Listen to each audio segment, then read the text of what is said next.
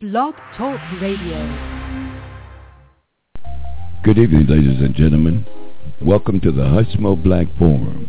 Here we do it bigger, we do it better, we do it longer, and out of necessity, we'll do it louder than anyone out here. So relax. Here's your host, Hushmo Black.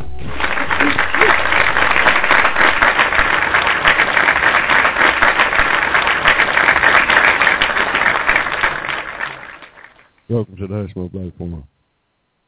How y'all doing, my Facebook friends?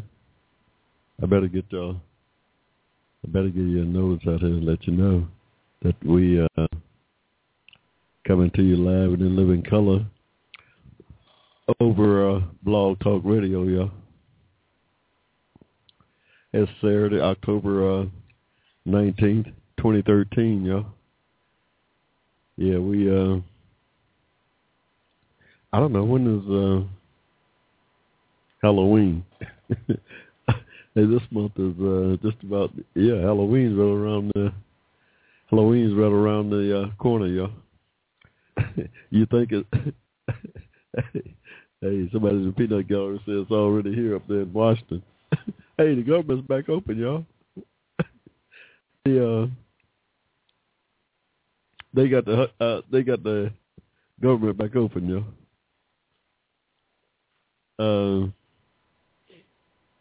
I don't know. This has been the craziest thing I've seen in my time.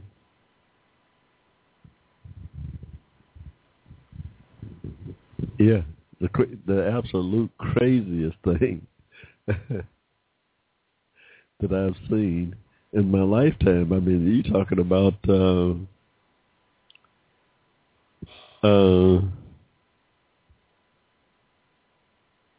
most serious insurrection that I don't know, maybe since the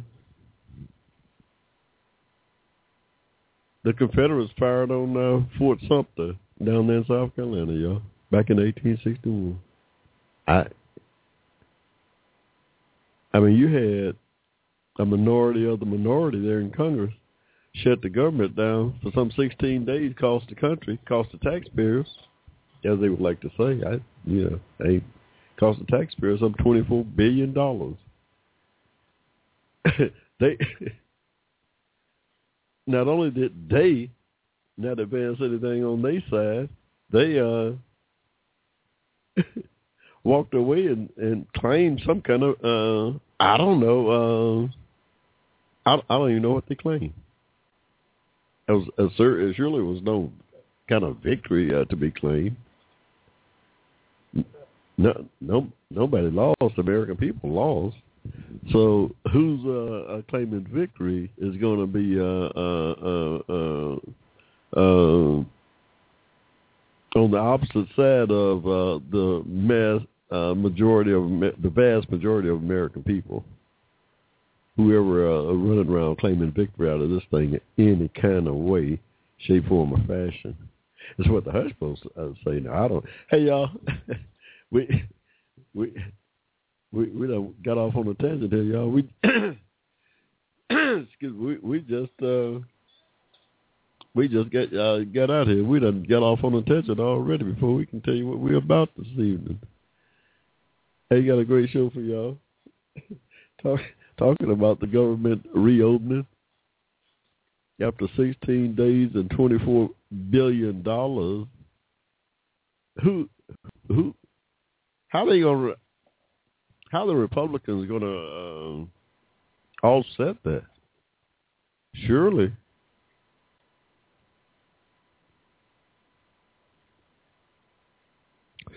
Surely they're planning on offsetting it in these budget talks that they're involved in now. According to the new agreement here, the conference there on the conferees from the Senate and the House working on coming up with some kind of compromise on the two budgets that's before them, the one from the Senate and the one from the House. And surely they're going to come up with a way to offset and to pay for the $24 billion. Let me make a note of that. The $24 billion, we as taxpayers demand that the Republicans there come up with an offset for it. $24 billion.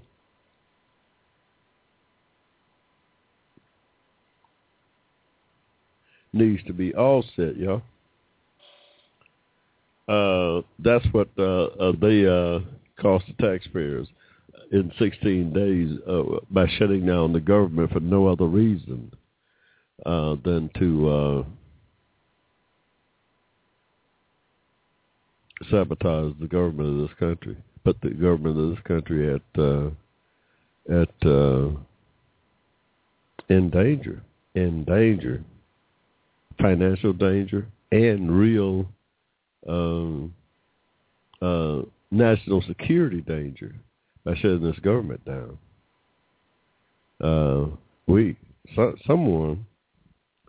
Someone's got to pay a price for $24 billion. We got as citizens. This is not any kind of bipartisan. This ain't no kind of special interest argument here I'm making, y'all.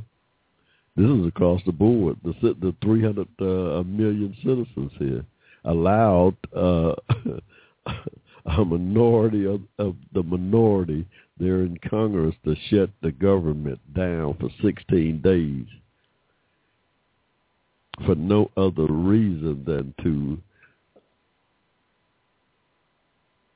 sabotage the government of this country.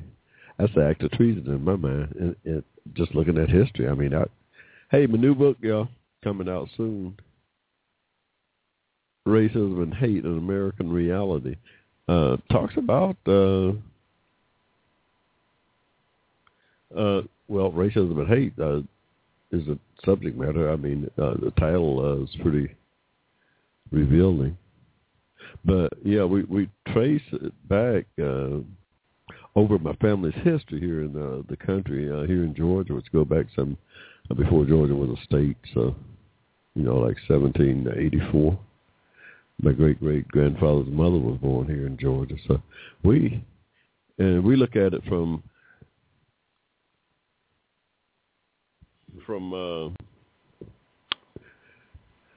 that perspective, from their history, how it affected my people here in Georgia, here in the country, really. And we're a microcosm of a bigger whole, I suppose.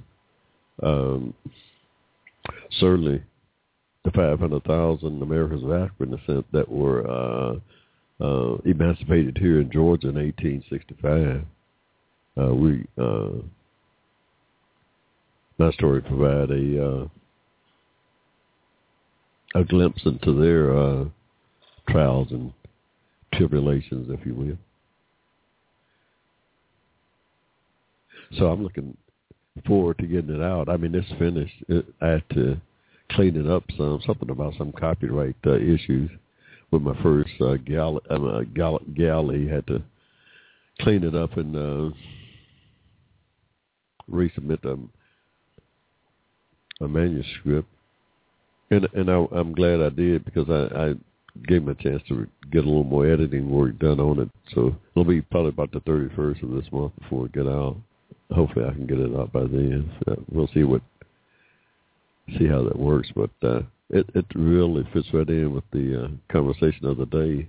Our talented 10th, who that I write about, by the way, who W.E.B. Du Bois talked about and predicted and prophesied about around some 100 years ago, has came to fruition, and they're out there advocating on our behalf.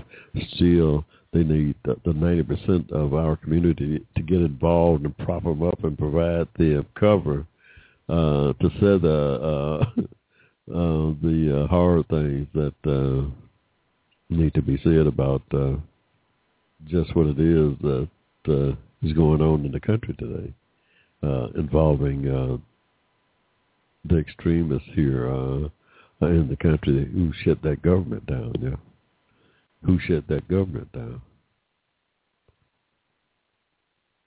and trying to walk away from it now like it was nothing.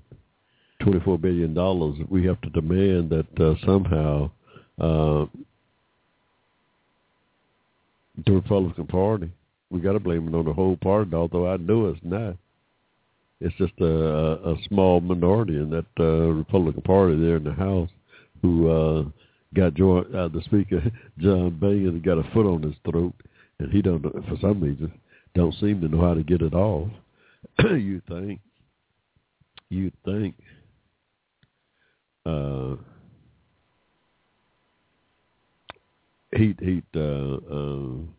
want to keep that foot off his throat going forward. We're going to see. He know he got some cover now over in the Senate. Got some female senators over there that's got his back. that's got more. that's got more fortitude than all the men over there in that house put together. No doubt.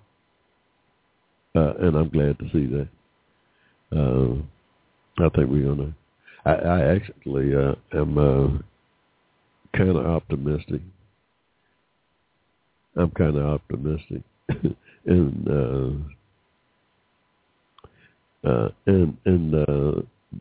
the belief that we're going to get some kind of budget deal done.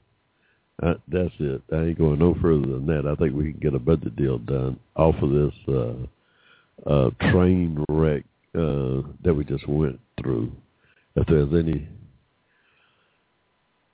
anything at all that we might be able to get out of it, I believe right now is maybe some kind of budget deal.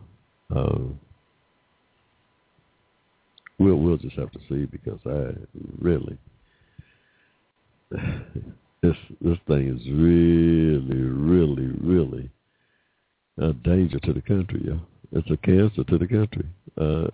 Hey, I'm just calling it like I see it, y'all. Hey, you got me the Hushmo out here on the Hushmo Black Forum, y'all, where our motto is to do it bigger, to do it better. Not a necessity. Sometimes we'll do it louder. We don't like to do that. We like to try to keep everything on an even keel, but sometimes you have to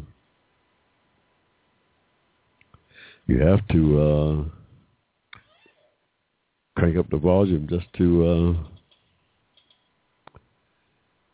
get a word in edgewise. Yeah, no doubt. I'm a big believer that our community, Americans of African descent, have got to stay engaged in this environment. We've got to stay engaged.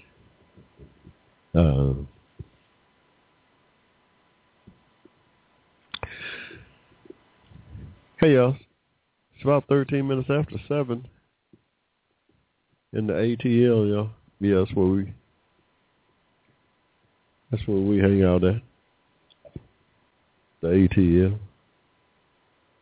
The Facebook friends, what's up?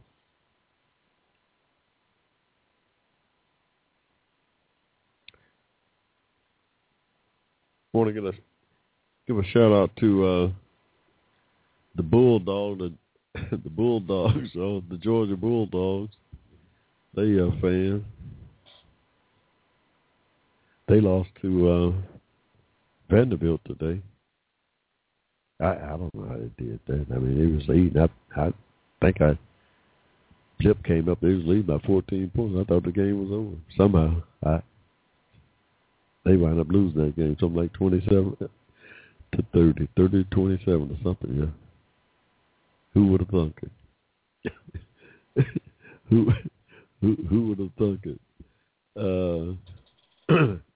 I don't know if the coach didn't danger up there or not. You know, I doubt it. I mean, I don't know. Just nasty loss there. But the first game of the season was a nasty loss to Clemson. Now nasty laws to Vanderbilt. Then there was another nasty laws to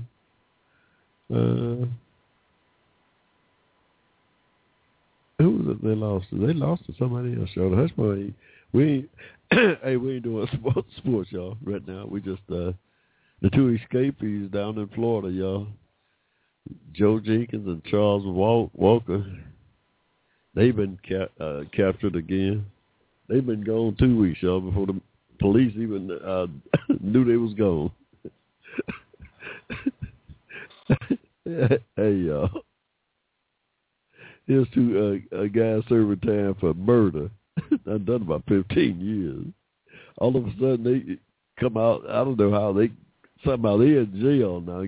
Somehow get a hold to some release paper signed by some judge. Walk out of jail, go home, spend 2 weeks with their family before somebody post some citizens. What the hell y'all doing now? Y'all got 100 years, and call the police and said, "Oh, if this wasn't such a serious situation, it's almost comical, y'all."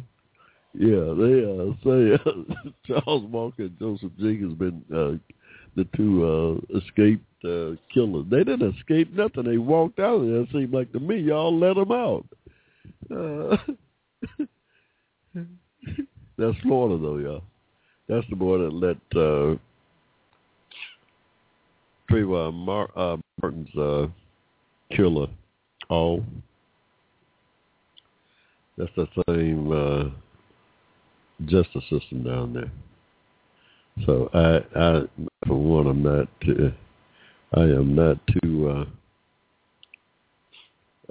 too surprised.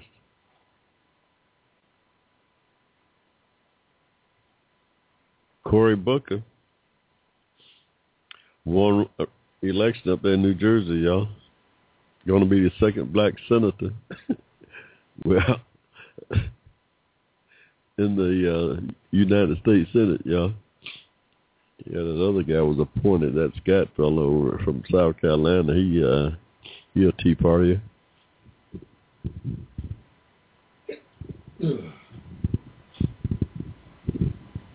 Hey, it's fall. I don't know. Something's in the air this time of year. Fall and spring.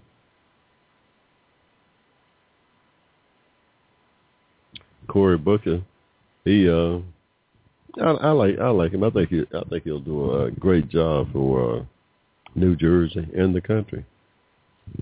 Yeah, I like him. I think he'll do a great job as a senator.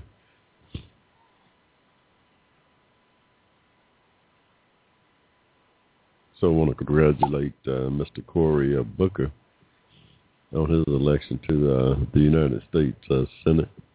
Only the fourth black elected. I think it's been something like 14, but only four of them has been elected. The rest of them was appointed through some kind of act of God.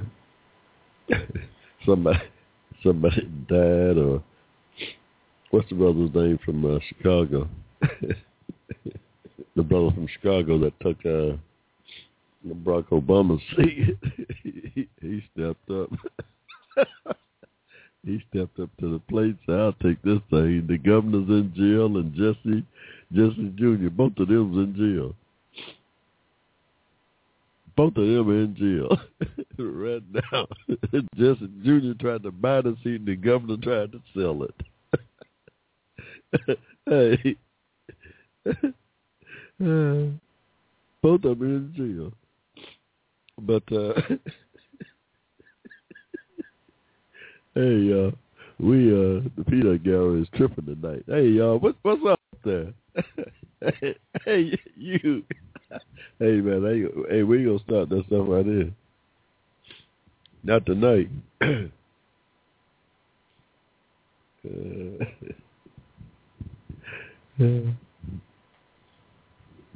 Ted Cruz, they ran over Ted Cruz like a freight train hit him. he a drove or something, though. He bounced right back up and kept going. Oh, he bruised, but he put on a good face. But he bruised because they ran over him in that Senate, 81-18, y'all.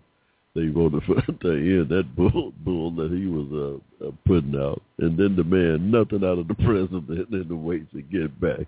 We might have to make some change, and we'll see about doing something with this law, but we ain't going to kidnap the government. I'm proud of Miss McDonald. Miss McConnell. Hey, I'm proud of him. He stepped up because he knew that you allow a mutiny. If you allow this mutiny on the bounty,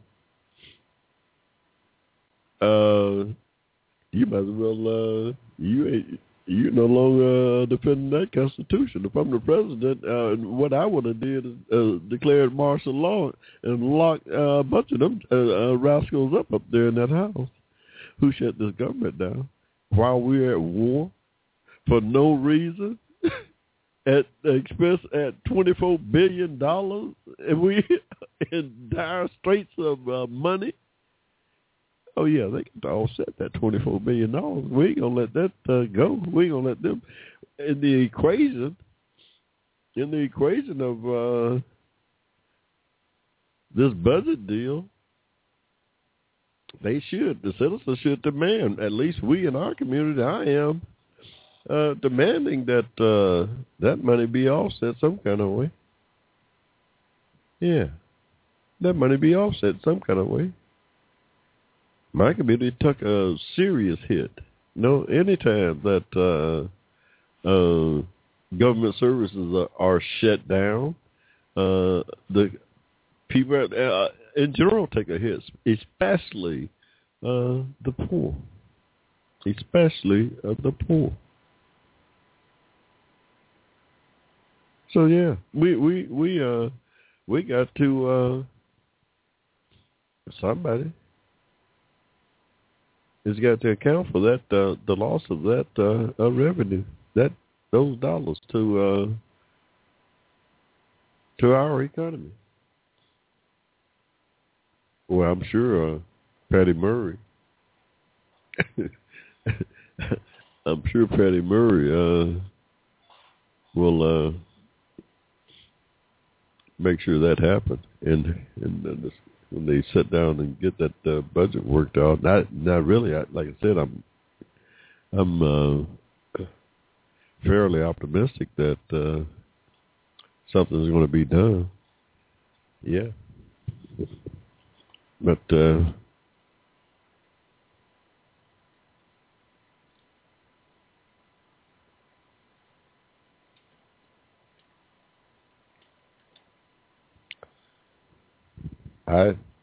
my favorite character turned out to be in this whole debacle, the Senate chaplain, yeah, Chaplain Barry Black.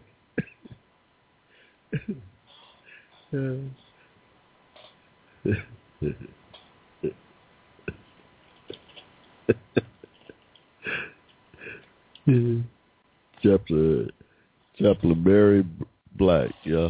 He said, yeah, this self-inflicted wound that we inflicted upon ourselves. He started quoting from the Bible. He started wearing them out there. He led the prayer before the Senate. Well, he does. That's his job. He's the Senate chaplain. Before the Senate convened for business, they said a prayer. And he's the chaplain. He get up there and lead the prayer. He was telling them, y'all need to get this junk together.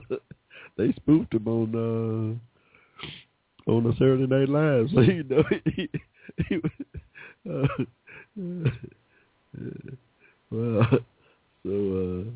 he started quoting from the Bible. Psalms 119, verse, in my Bible, 71. I think he said 67. I don't know, different Bible, but mine's in 71. Says, it is good for me that I have been afflicted, that I may learn thy statutes. So, Ted Cruz might need to pay some attention to his chaplain there in the Senate, his counsel,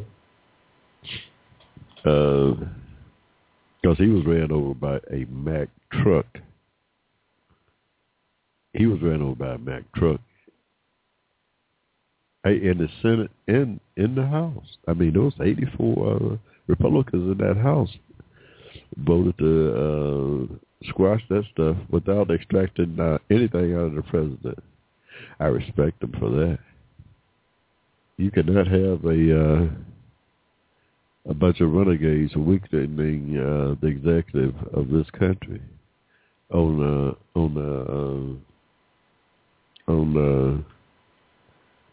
a shallow, narrow-minded philosophy.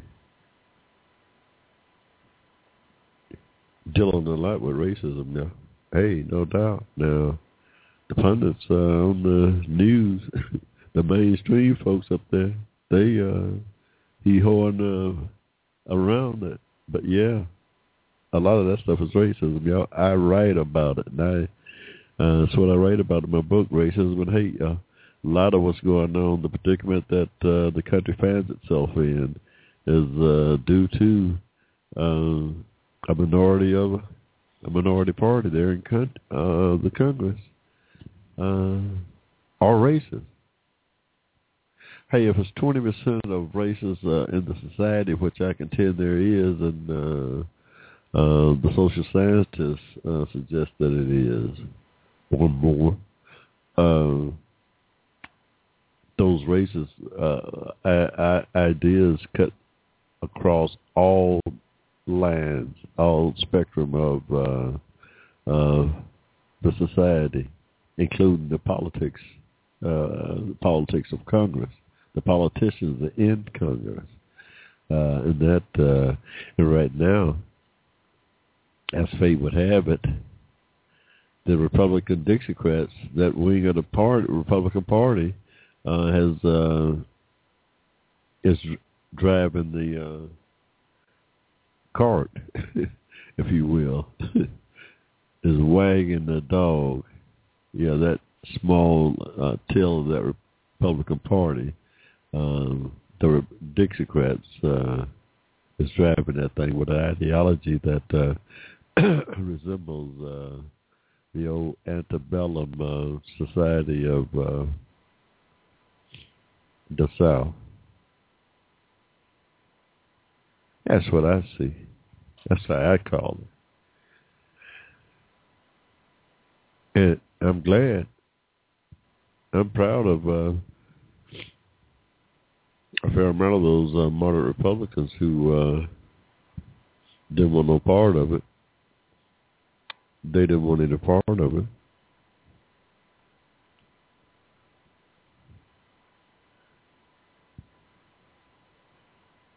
Hey, it's about 29 after 7, y'all, in the ATL. We're going to take a quick pause for the calls, and we'll be right back to talk a little more about that government shutdown and the government reopening. We got some other things to cover this evening.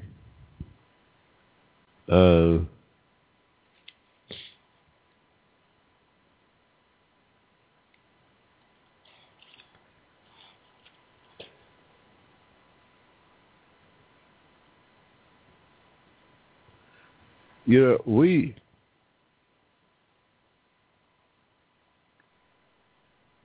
looking at we're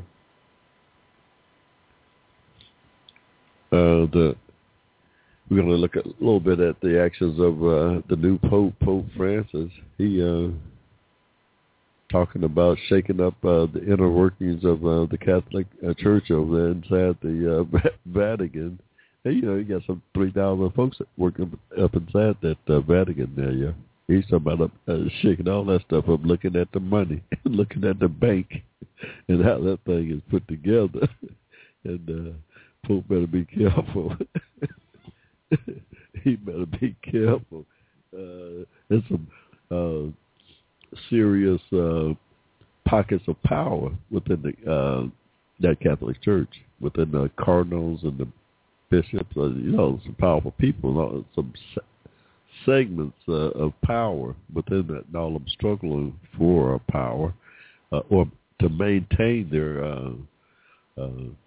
status quo, the power that they have already.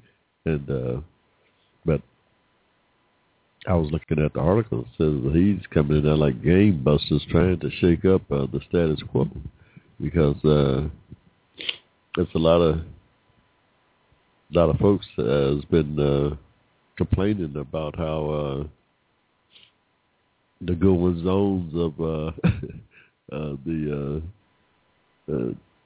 Catholic Church there in Rome, some of the Roman politicians outside of it has been criticized. At least some of the journalists has been criticizing the church there for some years, and they Pope Francis coming in there to try to get a handle on it, to clean up whatever's going on. Well, they got all kinds of stuff going on there, from child molestation to the nuns getting pregnant, and all kinds of stuff is going on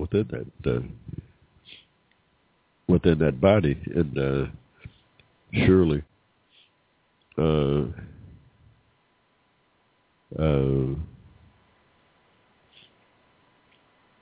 is everywhere, even within the church. So, yeah, there's a lot of work to be done right there within that church, and that's what he's doing. It looks like I'm proud of him. So far, I don't know that much about the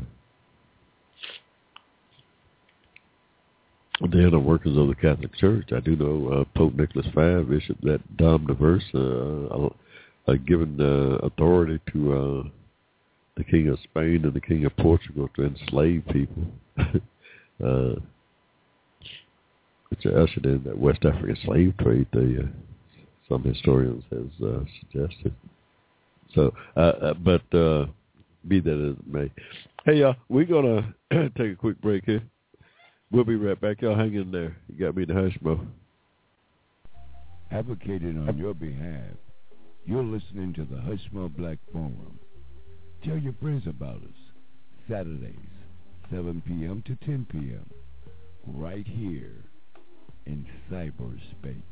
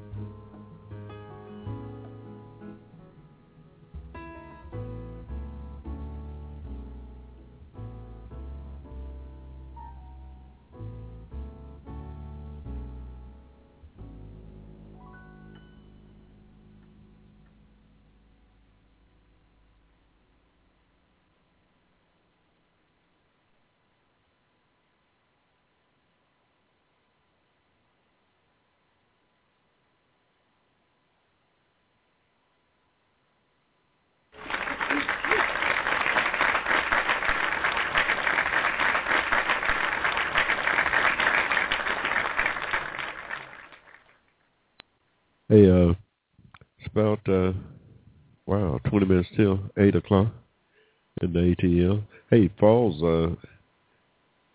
trying to sneak in here on the show. Yeah, it's still misty here in Atlanta. They're talking about 40 degrees somewhere in North Georgia in this evening. By tomorrow morning, I mean, yeah, that's pretty. Well, it's, let you know it's fall. Ain't no doubt.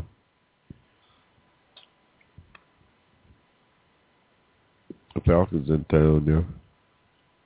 The Falcons, you know,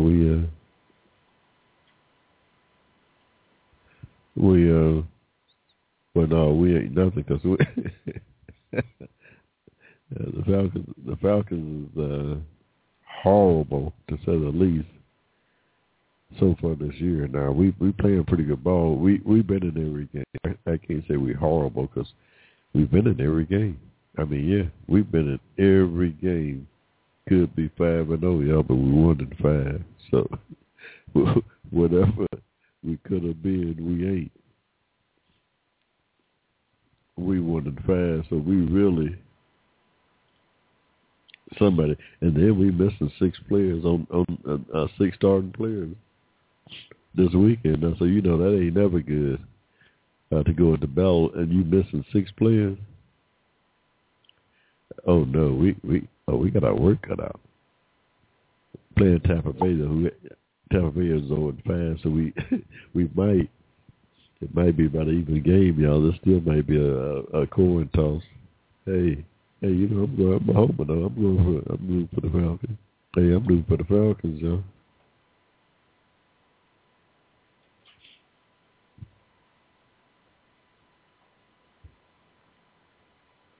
Yeah, I'm glad they got that government back open. Hey, I'm glad they got that government back open, y'all. They were talking about not sending out Social Security checks, and you talking about an uprising, y'all. That would have been a real uprising if that government had not opened back up.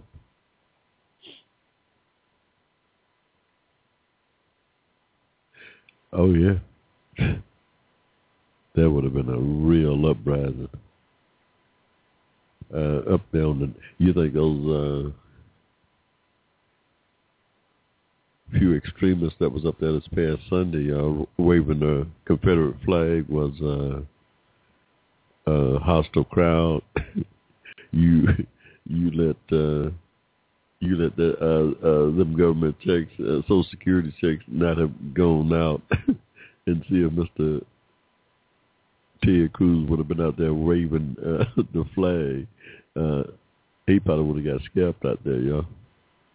He probably would have got scalped out there in a hostile crowd like that. That people teed off about not getting their Social Security. He probably would have got scalped out there, y'all. Speaking of getting scalped, the Redskins, Washington Redskins, the football team, y'all, is under fire about changing their name to Redskins thing.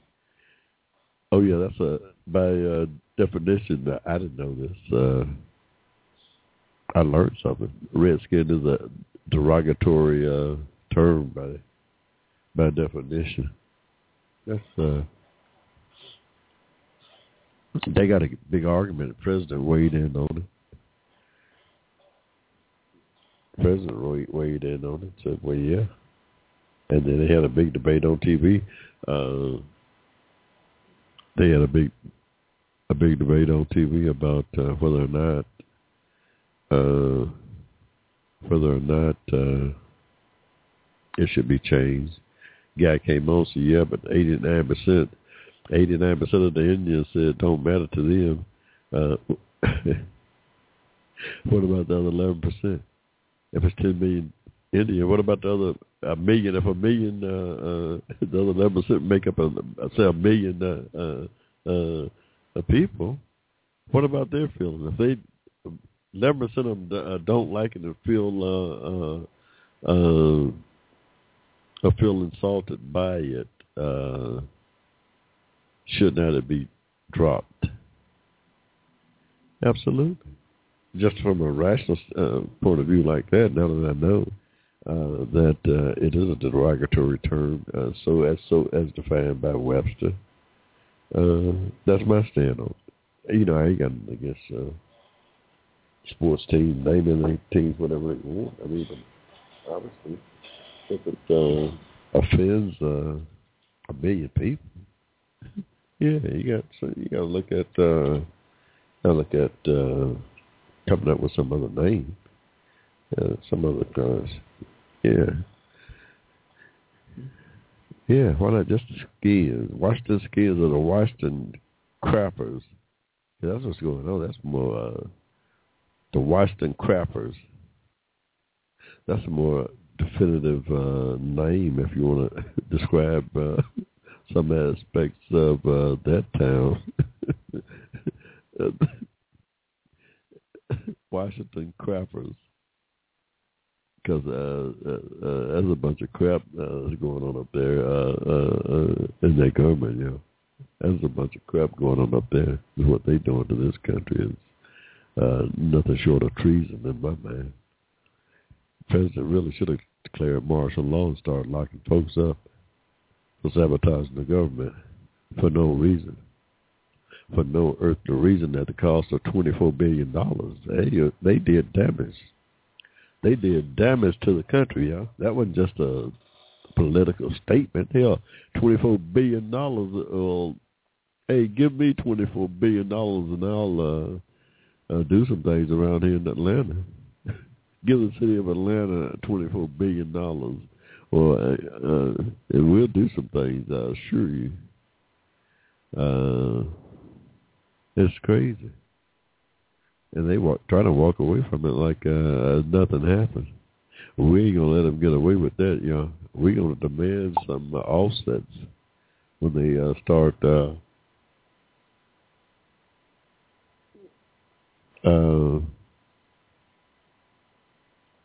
we're gonna start demanding some offset for that $24 billion that the Republicans cost this country. And they're supposed to be the physical gurus or whatever, and they just shut the government down for 16 days at the cost of $24 billion. Come on, y'all. Come on, somebody's got to pay a price for that. Those in Congress that engaged in such a reckless, treasonous behavior has got to pay a price for that. Come 2014, I think they will. Come 2014, I believe the citizens of this country are going to send a clear message to the Tea Party. Enough is enough. I mean, what's up here? It's 2013. It's not 1813. Not even 1913. Hey. Y'all better come to grips with it. Yeah. So I'm just so happy that the president. I'm giving the president an A, yo, in the hell of this thing. I'm giving the president an A. Period. I don't care what nobody. You know, I'm giving the president an A for not dealing a bargain and making any concession at all while the government was shut down. Not giving in not 1 inch to a reckless crowd there in the Congress who shut the government down. You can't give in to, not if you're the executive, not if you're the president. You're going to weaken that office if you give 1 inch in a scenario such as that. And I'm glad that he stood up to preserve the authority of the presidency. No doubt, yeah. Hey, got a call in, y'all. 1-888 588-3814. The Hushmo Black Forum, y'all. If y'all want to get in, holler at the Hushmo. I don't take many calls out here. I will from time to time. I mean,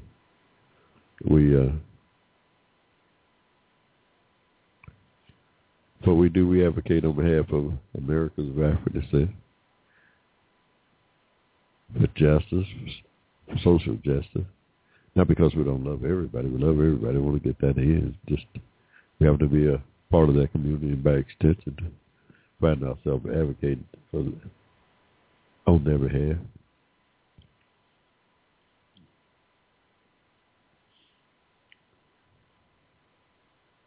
Brother Al Sharpton got a new book out. The Stone Unturned. The Unturned Stone, I believe it is. Check it out, y'all. Brother Al Sharpton. Reverend Al Sharpton. Coming to you every weekday on Politic Nation. What time to come on? 6 o'clock, y'all, I believe. 6 to 7 on MSNBC. Does a great job. Brother L's all over, though. He got a radio show run 2 or 3 hours a day. He's all over. Got a lot of energy. Has a lot of energy. Yeah.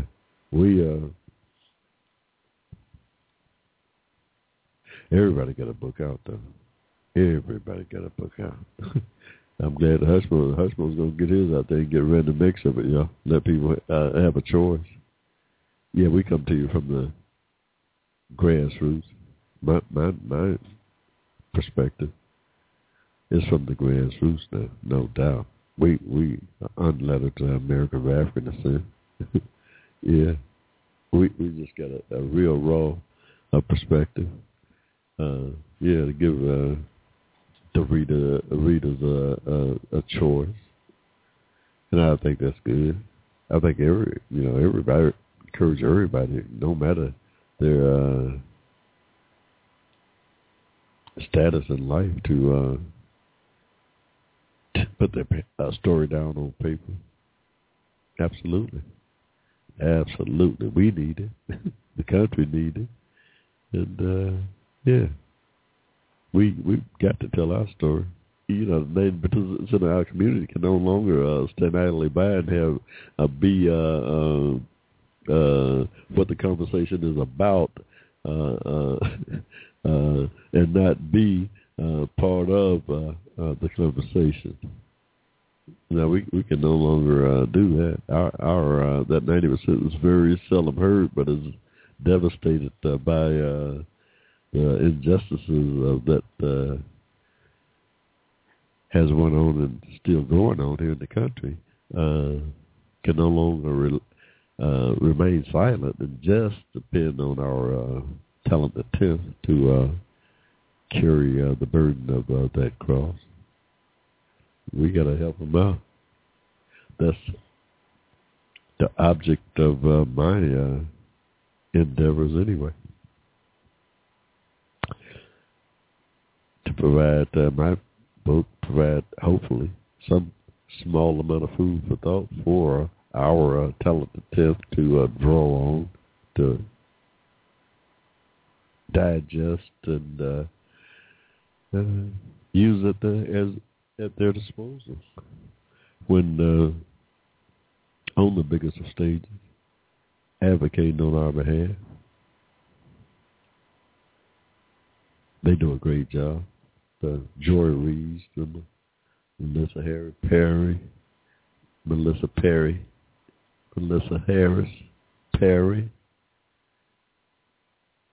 Michael Dyson, Reverend Al Sharpton, Tabitha Smiley, Cornell West. I can go on and on, y'all. I can go on and on. We got some great advocates out there. That talented 10. Remember, that's a tiny portion of our community. We got some 41 million Americans of African descent here in the country. And if you really, truth be told everybody go up to where own up to what they are. American African descent is probably more like 60 or 70 million in number. No doubt, yeah. That progeny that is this society is deep. Now, yeah, we got 41 million on the census who claim to be, as the Census Bureau call them, African Americans, but I refer to me as an American of African descent. So, and yeah, that's how I define myself. And it's about maybe 60 or 70 million of those folks, yeah. I guarantee you. But be that as it may,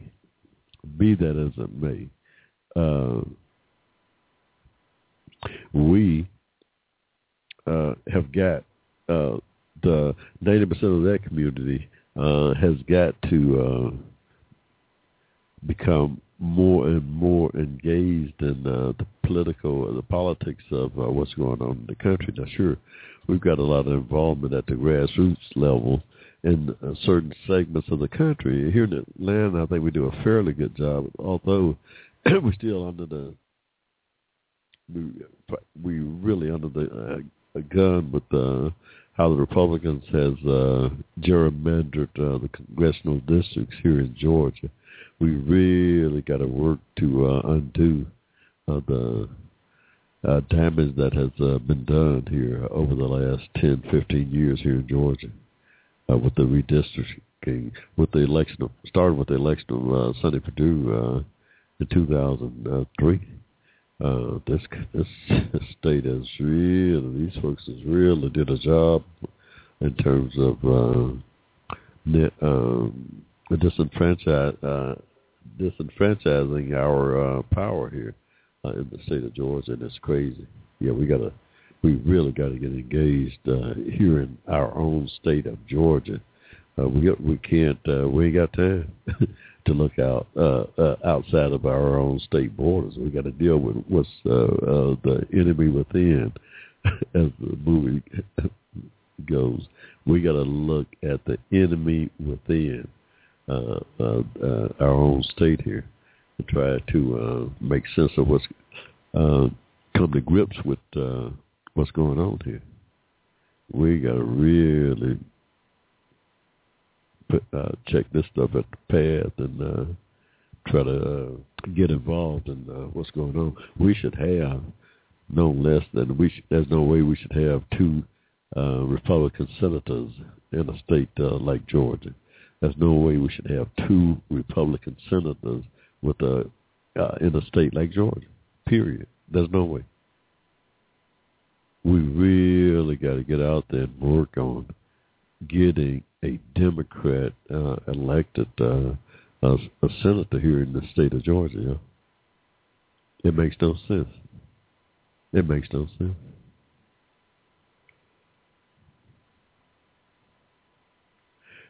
I don't believe not one Republican in Congress voted for opening up the government. In Congress, I believe Saxby Chambliss voted for it. Well, Johnny Isakson, which one of them voted for it?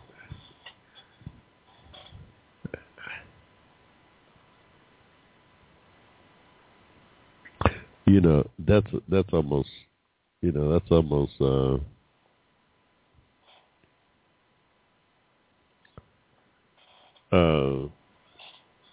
something is wrong with that. Gerrymandering is just as much a suppression of voting rights as the old poll tax that was put up back in the segregated South. Yeah, the gerrymandering that's going on here in this state today is just as provocative and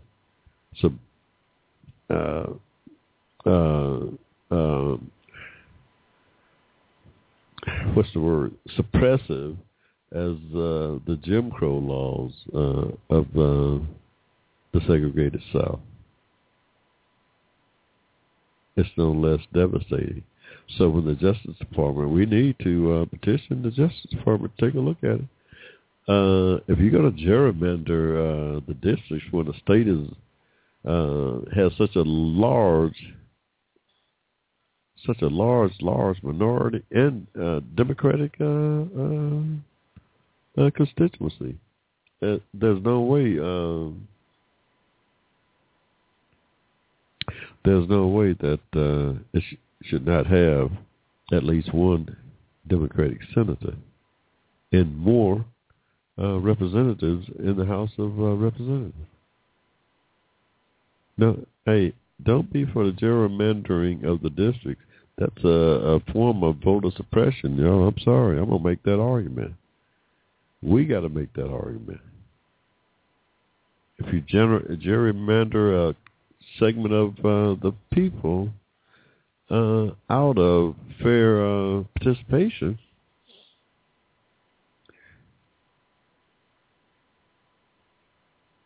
that's voter suppression on a higher level.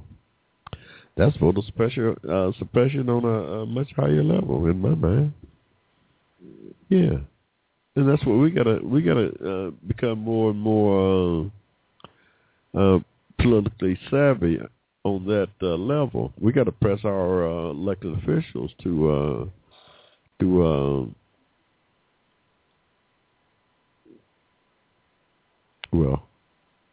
we got to press them to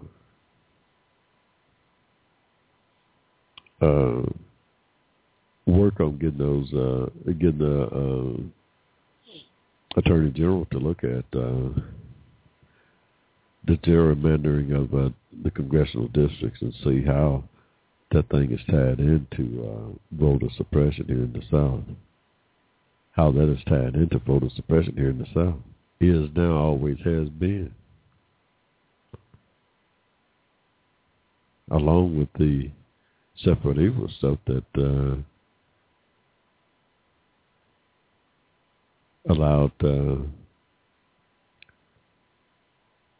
communities to be segregated because of refusal to sell Americans' African descent property legally, and you know that kept a whole community segregated and legally segregated by statute.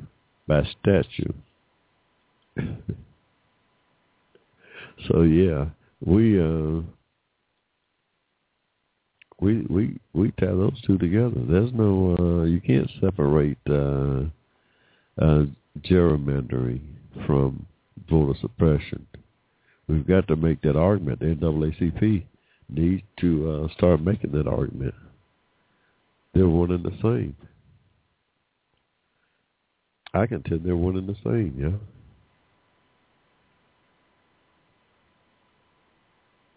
Yeah.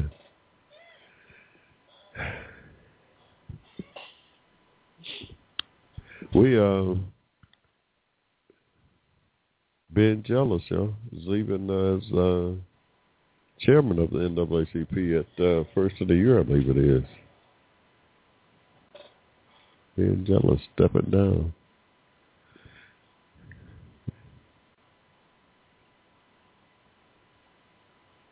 Well, I think he did a great job. It's a pressure job. It's a stressful job, no doubt. Anytime dealing with an organization who's that big and advocating for so many on so many fronts, it's a challenging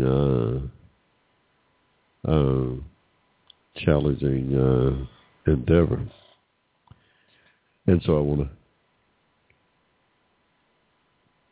say thanks and wish him well in his future endeavors. I don't know who's coming in there next week. I'd be for somebody like Joy Reid myself.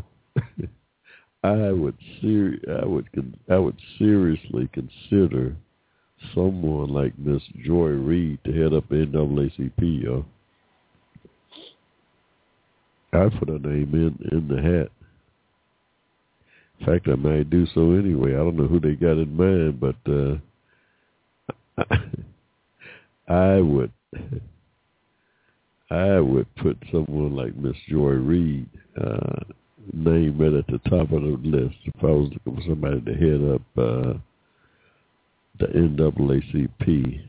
It was over a part of some kind of search committee. She would be right at the top of my list to head that organization up going forward, leading it through where we are today. Because, yeah, I think it'll be in great hands for the next foreseeable future if they could get someone like that to head that organization.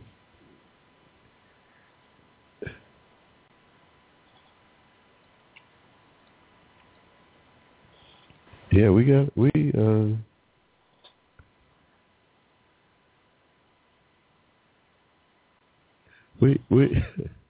that's the thought. Now, the Hushmo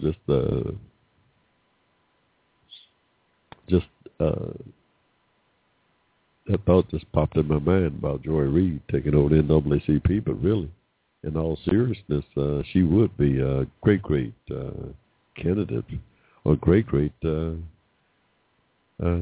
chairman of that NAACP. Yeah. Oh, yes, she would be. Hey, I'd love to see her there. Tell you what, she really would get me more excited about it. No doubt. She would definitely get me more excited about the NAACP if they had somebody like that to head it up. Hey. Shoot.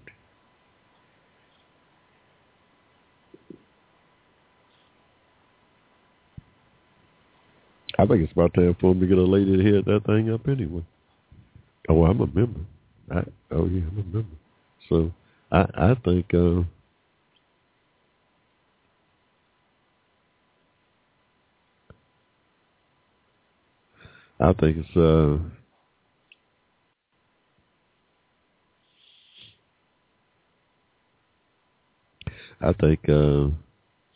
it's time that the NAACP got a lady to come in there and take it over for a while to give it a different perspective, give it a new energy, new perspective on things.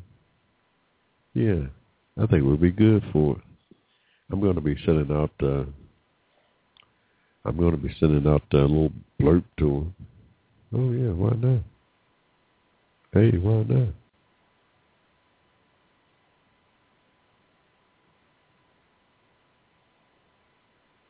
Yeah, she would really be dynamic, to say the least. See if we can find the NAACP on Facebook, y'all. And we'll make a recommendation and see if we can get them to consider. You have to plant little seeds of thought. You have to plant little seeds of thought.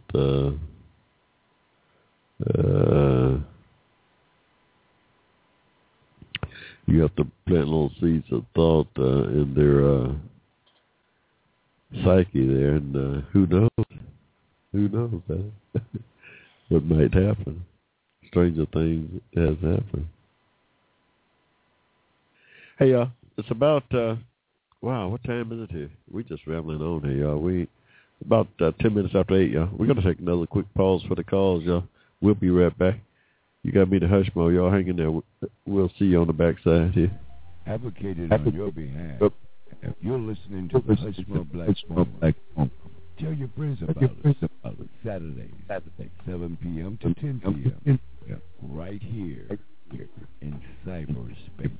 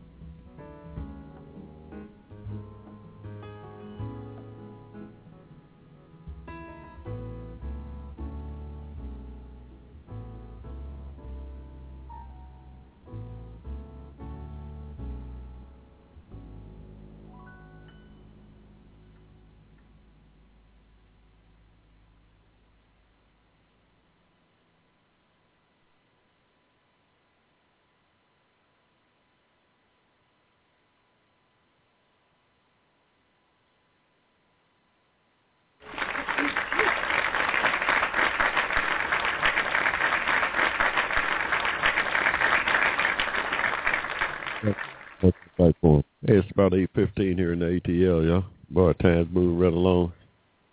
They say how time flies when you're having fun.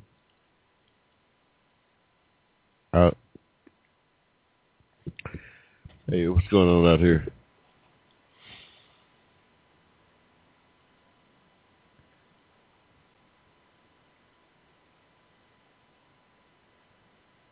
Wow, we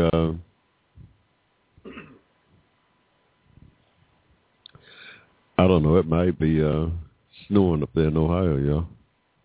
We may have to go up there before Thanksgiving.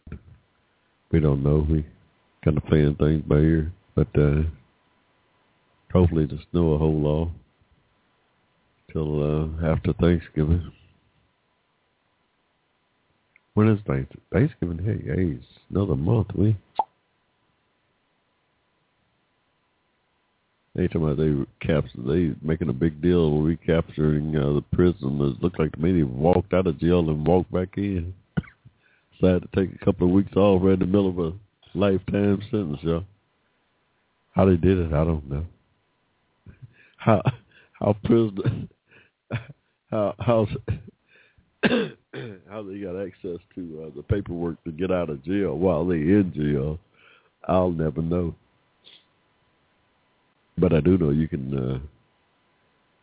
damn near get anything you want to in some of those jails. Hey, anybody see that movie, Fast Walking? Fast Walking.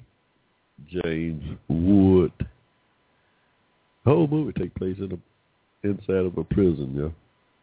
It's an old movie. I don't know, it's 20, 25, 30 years old now. James Wood. Great actor, by the way. And that movie, I don't look at many movies anymore, but that was one of my favorite movies, still is. Fast Walking. Takes place inside of a prison, y'all, the whole movie. And you can, some of the stuff go on inside of a prison. That prison industrial complex that got so many of our young men trapped in. Yeah, that prison industrial system that we have got to chip away at and bring down. We've got to bring it down, yeah. It's destroying our too many of our young people, both male and female. Hey, it's a lot of our young females getting caught up in that prison system, yeah. There's a lot of our young females get caught up in the system there. It's destroying our family unit. It's a big part of the destruction, the collapse of our family unit. Yeah, it's all tied. It's all tied to the injustices that occurred here in the country, the racism that occurred here following the Civil War. Yeah, and you know, it's if there was any other way to if there was anything else to blame it on, or to any other way to talk about it, but it's not. You know, it's just not. And that's what my book shows, and that's what the problem is here today in our community. The economic disparity is based solely on the 14th Amendment rights violations that kept us out of, kept us from economic advancement here in the country for some 90 years after the Civil War. Yeah, that's just what it is. We that's my take on it. That's what my study showed. That's what our history showed. Not just, that's what history shows. That's what I point out in my book, Racism and Hate in American Reality. I mean, I pointed out, nothing that hundreds of other authors, and people who write about it, social scientists, has pointed it out. I mean, for some reason, nothing ever seems to change. No matter how much people write about it, talk about it, or anguish about it, nothing ever seems to change about it. Here in 2013, we're still caught up in this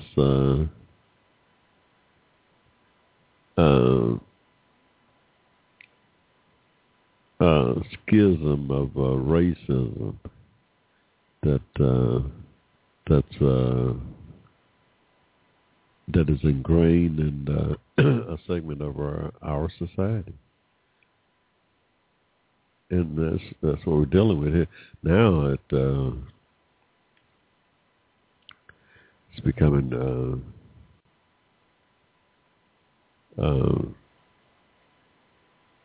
a danger to the society itself.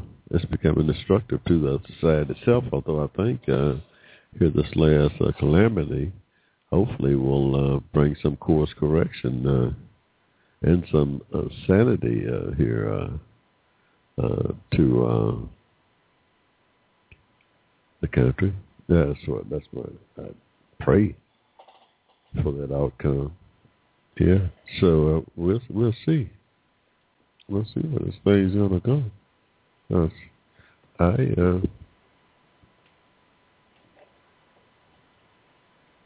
just picked up I pay for that outcome, but people has a way of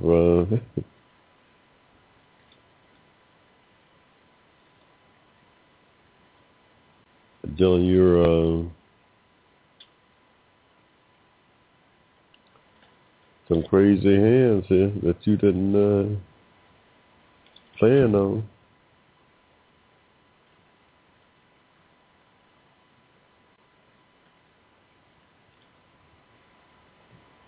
Yeah, but we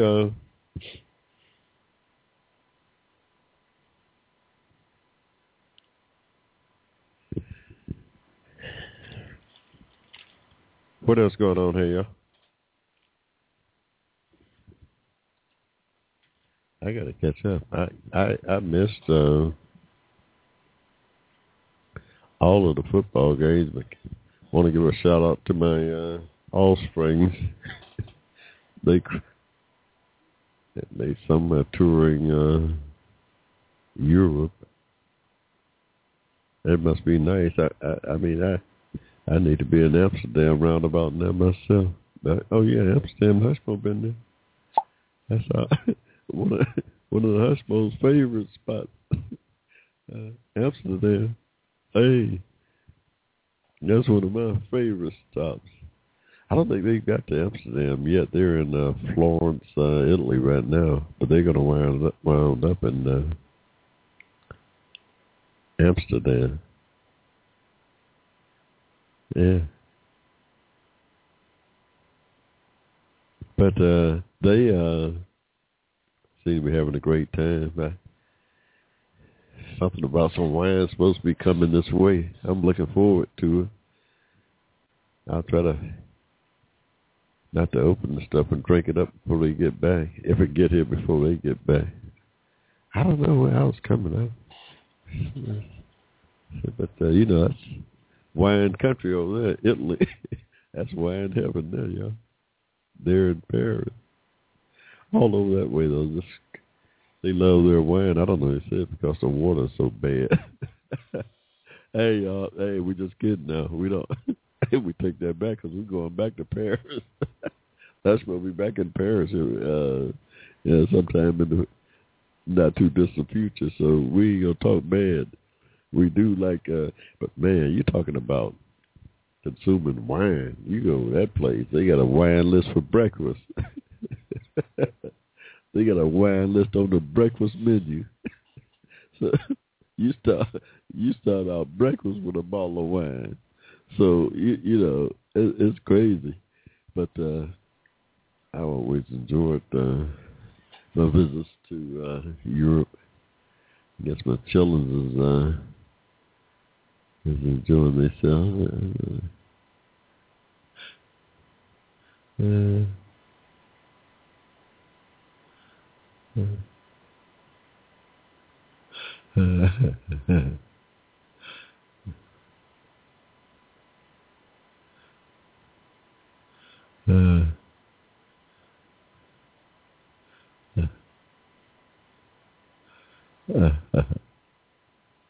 Wow, Sad Effects. Is that a movie? I don't watch movies that either.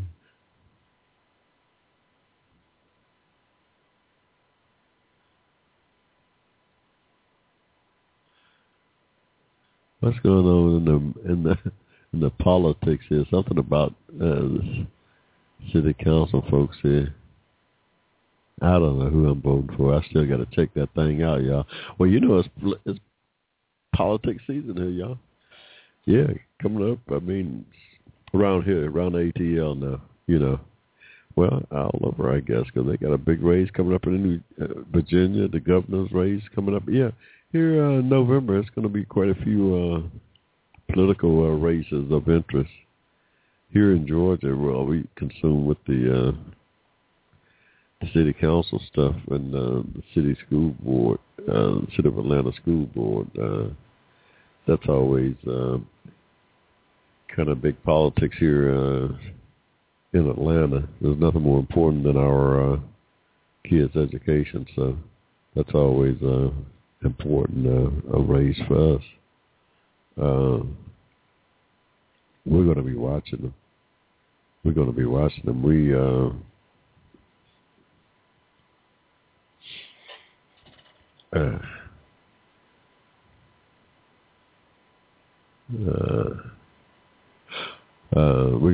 both of those things closely. But anyway, this guy here, Shirley Franklin's in one of the. Shirley Franklin's not even mayor no more.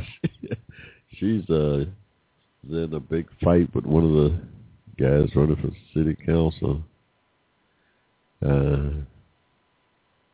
Said something about his viciously attacked her and her family. Wow.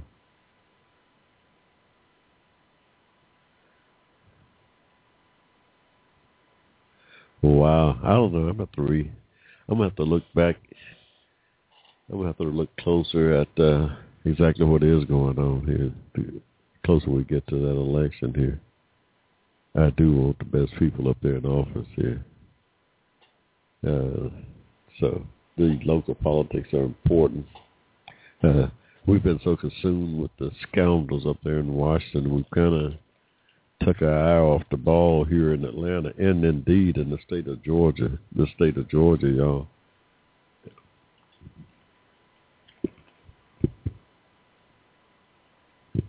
What has happened to the politics in this state in the last 15 years is nothing short of, I don't know. It's unbelievable how a state could go from all Democrat to a majority Republican in 15 years. No, and really in 10 years. Yeah, it will say 15. Paul Badu got elected in 2003. Before that, the state had never had a Republican government since Reconstruction, 130 years ago, when the Lincoln Republicans forced Reconstruction on Georgia to get them back into the Union. To readmit them back into the Union, they had a Republican government for about 4 years during Reconstruction. They ran him out of town. Oh yeah, when the good old boys, they slowly ran him and the Republicans out of Georgia. State of Georgia would convert it back over to the Democrats. Remember, the good old Dixiecrats. And the good old Dixiecrats controlled the politics of the state until they control the politics of the state until way into the 60s. Huh? Well, really way up until Sonny Perdue got to be governor.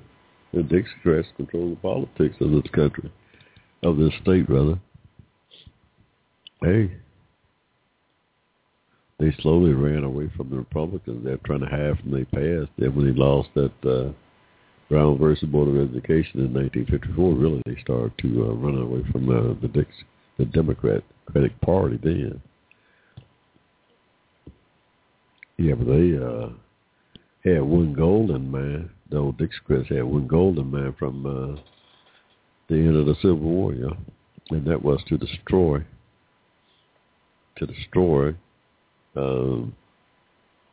Lincoln's Grand Old Party, the Grand Old Republican Party. That was their goal after that Civil War, to destroy that thing, reverse all the edicts of that Civil War. So yeah, and hey, they've some 140 years later, they've appears at least achieved some of their goals, because they just about have destroyed the Republican Party of Lincoln. They destroyed that. That Republican Party of Lincoln is no more, yeah. Oh no. Lincoln wouldn't even recognize this party shit. Lincoln would be scared to death. He'd probably Lincoln to go to war with that party. Lincoln would have declared martial law with his own party. When those rascals shut down that government, it was akin to the Dixiecrats firing on Fort Sumter down there in South Carolina, y'all, in 1861. Lincoln would have declared martial law and locked half of them up in chains. Hey, that's the most blatant attempt at the overthrow of the federal government that I've seen in my lifetime. The most blatant attempt at the overthrow of the United States government that I've seen, and that's all that amounted to, was a mutiny on the bounty. Y'all, we gotta call it like we see it, y'all. That's what we do out here. Tell it like it is, as we see it, as we see is.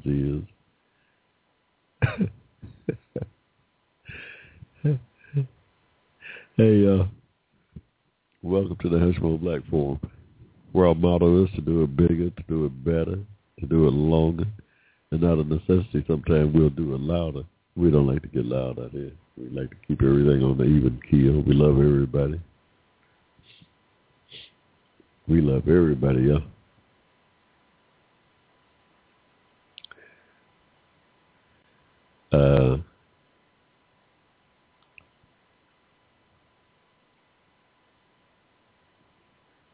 Got a new hero.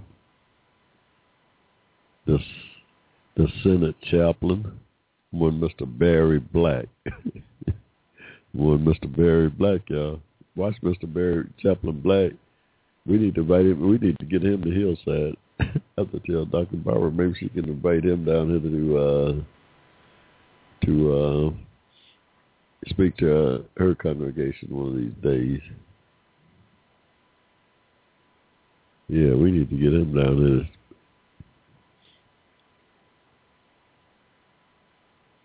Wow.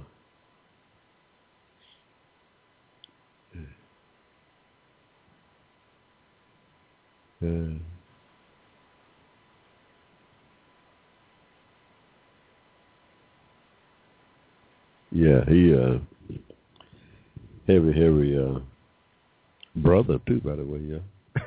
The Senate chaplain is a American background, see. Hey, heavy brother. We proud of him. He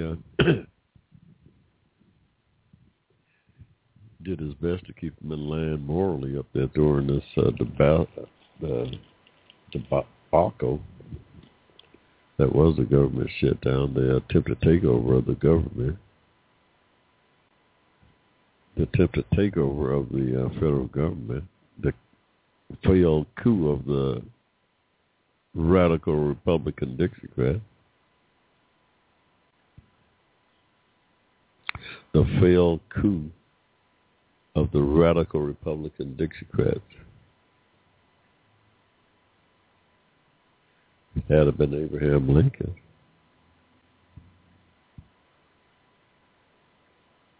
he would have declared martial law and locked somebody up there and got that government back open, and paid the nation's debt.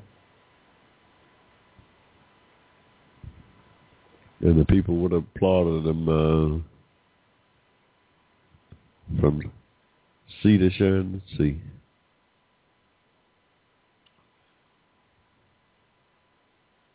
For acting on their behalf. We don't know. All I know, I'm so proud of this President Barack Obama, for standing tall and protecting the integrity of the executive branch, the presidency.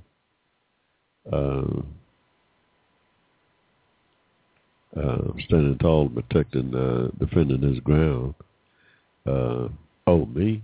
If I ruled the world, if I ruled the world, I would have not only protected my ground, I would have went on the offensive and declared martial law and locked somebody up and got the government open probably about a day after the takeover.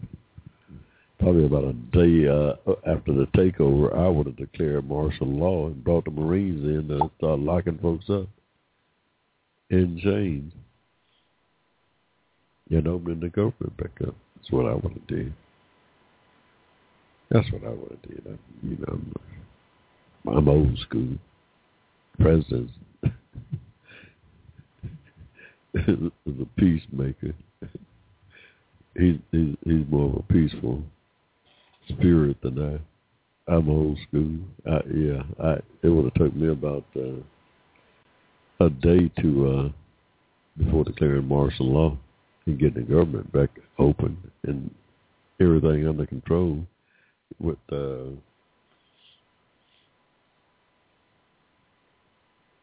Leavenworth as a holding place for the insurrectionists. Fort Leavenworth dusted off and carry the insurrectionists away in chains.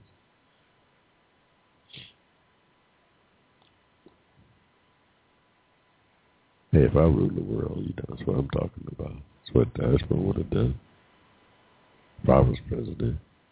Hey, the man, y'all, Irvin Wallace. Y'all done checked that out yet? The man, Irvin Wallace, 1964. The first black president. I told y'all about it a couple of weeks ago. Y'all go check that book out. It's still a fascinating read as to how it parallels with the presidency of Mr. Barack Obama here, the nation's first elected president of African descent, elected twice. This gentleman here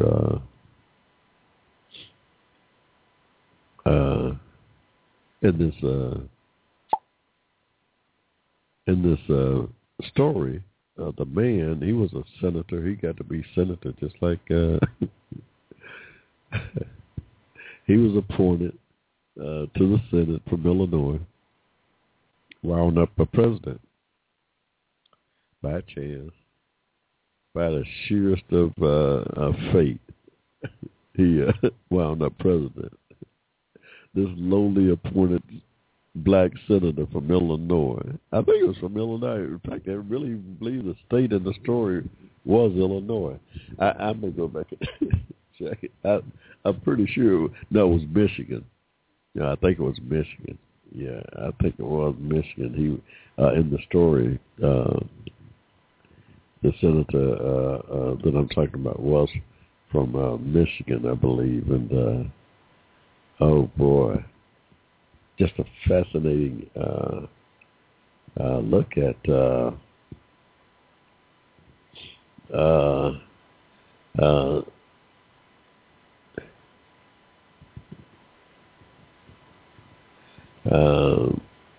Senator Dillman was his name. He wound up being president now. some things had to happen. First of all, he's a low-ranking senator. He's a lowly ranking senator when he get to the Senate. But he rises through the ranks after he get there by chance. First of all, the vice president died. He get appointed president pro tem of the Senate to squash a power grab from other senators, power players who want the position, and through appeasement, they wind up putting him there, thinking it's a temporary do nothing position at best.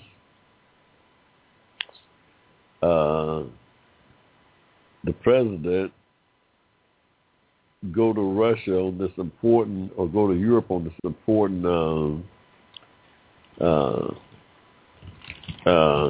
conference with the Russians, trying to hammer out some peace deal.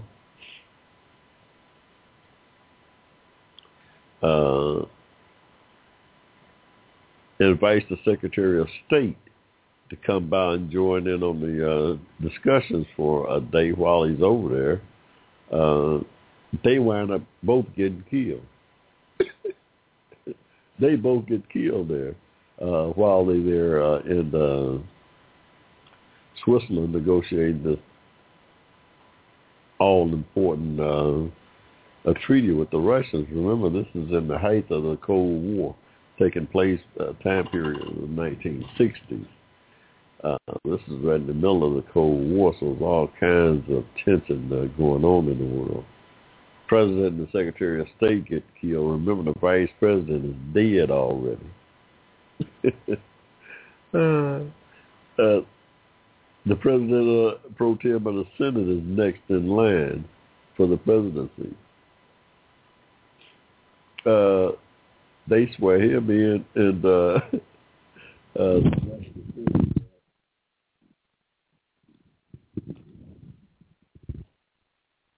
rest is history. Y'all get that book. When President Tillman is sworn in, all hell breaks loose naturally back in the 60s. We're talking about a country waking up with a black president, y'all. Ain't been elected, ain't been appointed. Well, he fell into the office by attrition, more or less. The president did, the vice president did, the secretary of state did, and he next in line. He the president all of a sudden. Imagine that, the country waking up one day and finding a black president back then in the White House. You talk about a culture shock. Oh yeah, this is a heavy story. Good read, y'all. The man, Irvin Wallace. Y'all check it out. That's a plug, y'all. We do book reviews. We do it all out here, y'all. We do it all.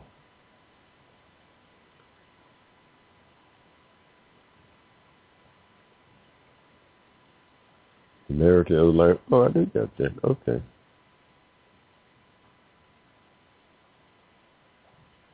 Okay.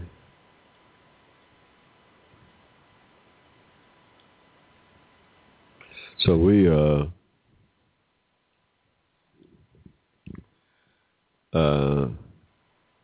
give a big thumbs up to that book, how prophetic that it really was. You're talking about 40 years ago, yeah. 1960. You're talking about 50 years. You're talking about 50 years ago that guy wrote that book. And that book is, wow. Who would have thought that really would be a president of African descent in that White House back then? Not I. You couldn't fathom having a black president really taking that office, being voted in by the people. Twice, no less. Not back then you couldn't. But yeah, so time has changed. We've made some progress here. Still got some more progress to make. Seems to be a never-ending journey. we got to keep on that journey though. We can't stop until we complete that journey. We can't stop until we complete that journey, y'all. And it's not we're not there yet. We're not there yet. No, we could that's never been more evident than the election of this president of African descent. I mean, yeah, he really brought it front and center, placed it, racism that is, front and center on the public's conscience. You know, still they're trying to, it's a hard subject to get a grip on, to get a grip around and really sit down and talk about it. They right now, the news analysts trying, oh, is it racism? No, it's too simple. It's much more than that. It's much more about ideology. No. Your ideology, your Republican ideology is that somehow the Affordable Care Act is some kind of wealth redistribution scheme helping Americans of African descent somehow transferring wealth from this segment of society, giving it to another segment of society. Yeah, so that all plays into a racism. You know, yeah, because if it goes back to the reparation that I talk about. You can't come here in 2013 and talk about, oh yeah, we got an even playing field, so you can't be taking money from me, giving it over here to them. That's malarkey. Yes, you can, because the system was skewed and people got harmed. Injured. I was injured. I was born here in Georgia in 1945 with no 14th Amendment rights, not allowed to attend the school next door. Because of the separate but equal Jim Crow laws that separated Americans of African descent out of mainstream society here for some 90 years after the Civil War, y'all. Yeah, it was a price. Somebody got to pay a price for that, yeah. Yeah, we are owed a financial reparation for that. It was never paid. Should have been settled there in 1954, yeah. But because of the threat of racial terrorism, Thurgood Marshall and his legal team did not petition the court back then for financial reparation. I mean, yeah, we was no doubt ignorant.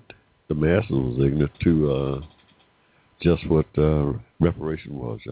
Just looking back at my studies, it looked like that had a lot to do with it. They didn't have a clue what the masses did. You know,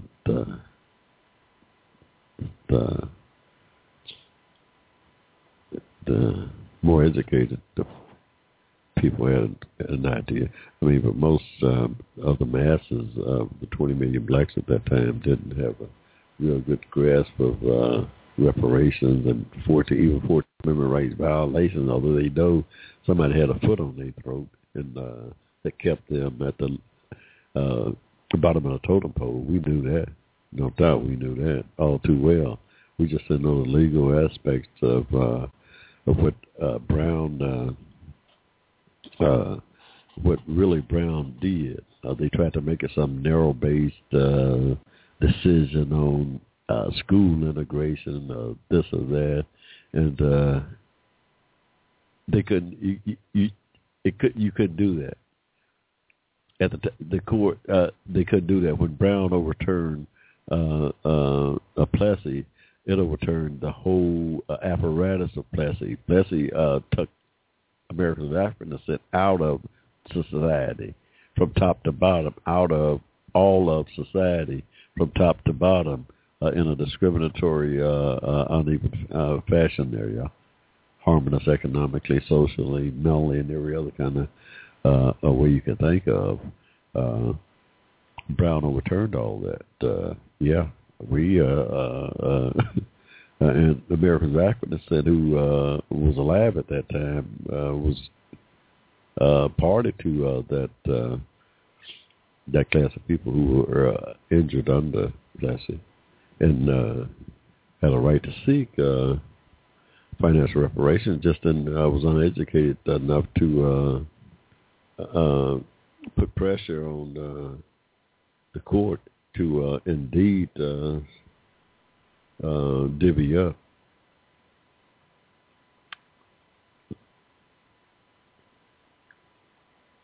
Yeah. So Thurgood Marshall and his legal team really didn't petition the court. A case that we won. We clearly won the case that said that the Supreme Court said in 1954 that the separate equal laws was inherently unequal and wrong, and set them aside. Can't set part of Plessy aside, y'all. You can't do it. They couldn't do it then. You can't do it now. They set all of Plessy aside. Brown did. It wasn't about just a narrow defining of some school integration and all this malarkey. It was much more than that. Surely that was a small part of it. But, oh no. Plessy harmed me and my folks, my family, my people, in the workplace, in the pocketbook, big time. Big time for 100 years after that Civil War was over, y'all, for no other reason than the color of my skin. Period.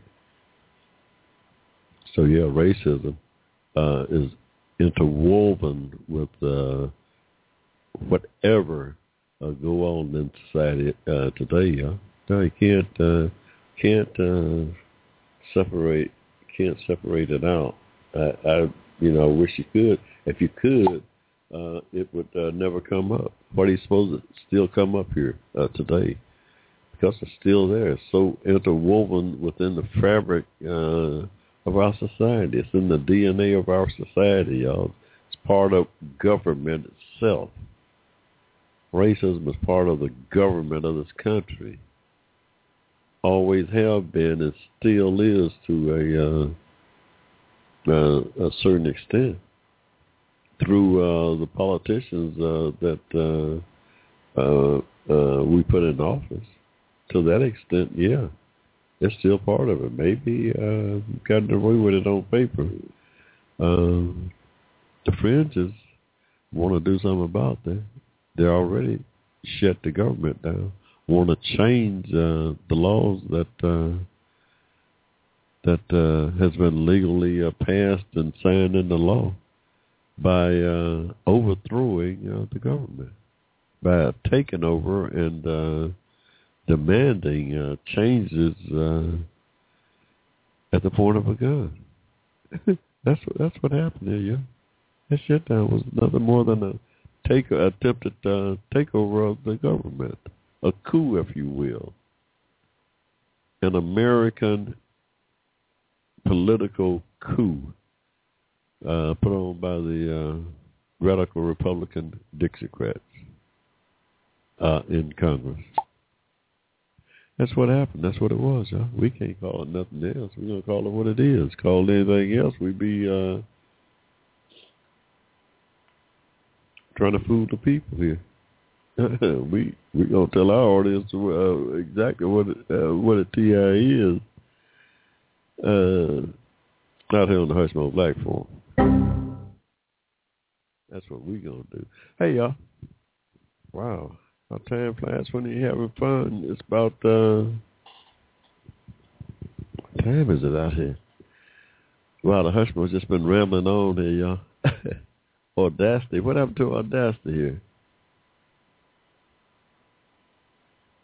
Okay. Audacity got some kind of right error. Hey, hold up there, y'all. We're going to just leave it alone there if you can't handle it. Hey, we're going to take a quick pause for the calls here, y'all, and come back and close this thing down here. We about done brought this thing to the end of the day, though. What time is it?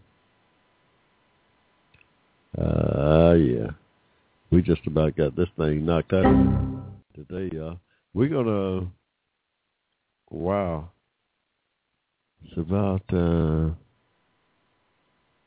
more minutes. Yeah, we can't go nowhere, y'all. We just about done brought this thing to a close. It's been my plum pleasure pleasure entertaining you folks out here on Blog Talk this evening. I'm a Hushmo Black fan base. How y'all doing out there? Give us a shout over on HushmoBlack.com. HushmoBlack.com. I want you to go there because that is where you can find our latest racism and hate in American reality.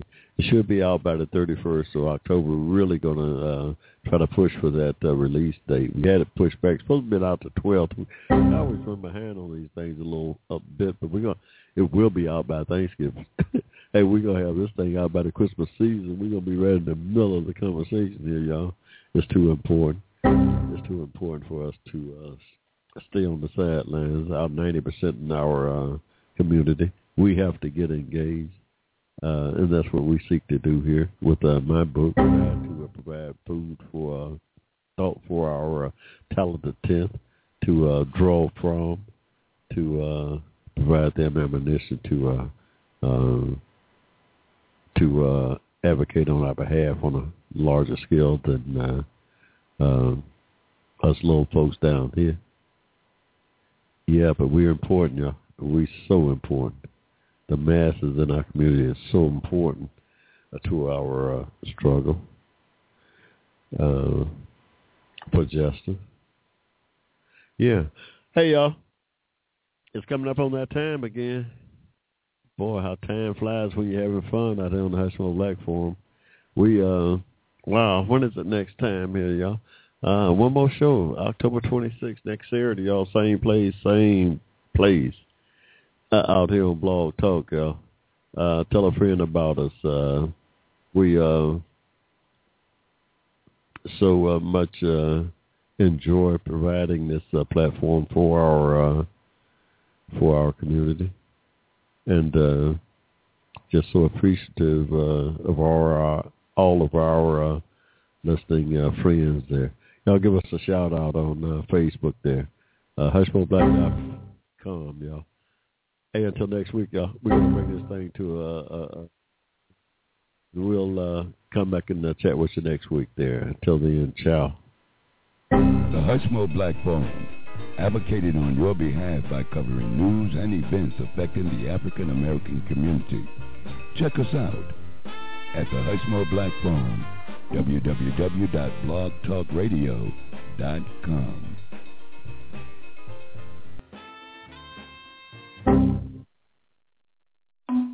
With the Lucky Land Slots, you can get lucky just about anywhere. This is your captain speaking. We've got clear runway and the weather's fine, but we're just going to circle up here a while and get lucky. No, nothing like that. It's just these cash prizes add up quick. So I suggest you sit back, keep your tray table upright, and start getting lucky. Play for free at LuckyLandSlots.com. Are you feeling lucky? No purchase necessary. Void where prohibited by law. 18+ terms and conditions apply. See website for details.